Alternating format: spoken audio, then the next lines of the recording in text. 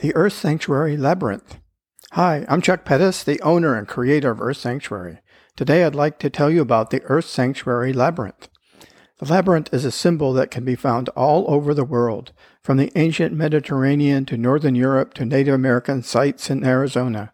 In the Christian tradition, the labyrinth has long been thought of as a symbol of pilgrimage. Celtic folk tradition regarded the labyrinth pattern as a magical tool for communication with other worlds.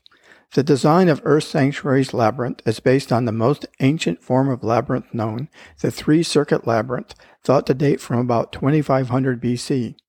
Labyrinths are different than mazes. Mazes have multiple pathways and are designed to confuse you.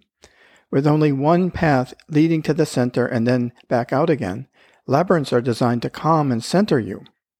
The Earth Sanctuary Labyrinth was constructed as a tool for walking meditation, with the idea that walking into the labyrinth center can be experienced as a way to access your higher self.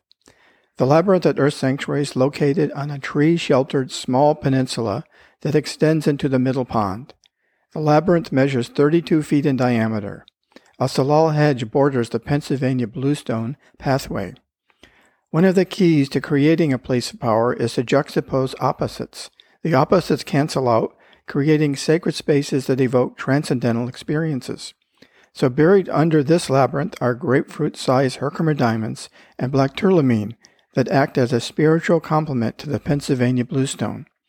At the center of the Earth Sanctuary Labyrinth is a ley line power center. When you reach the center, close your eyes and feel your sensations.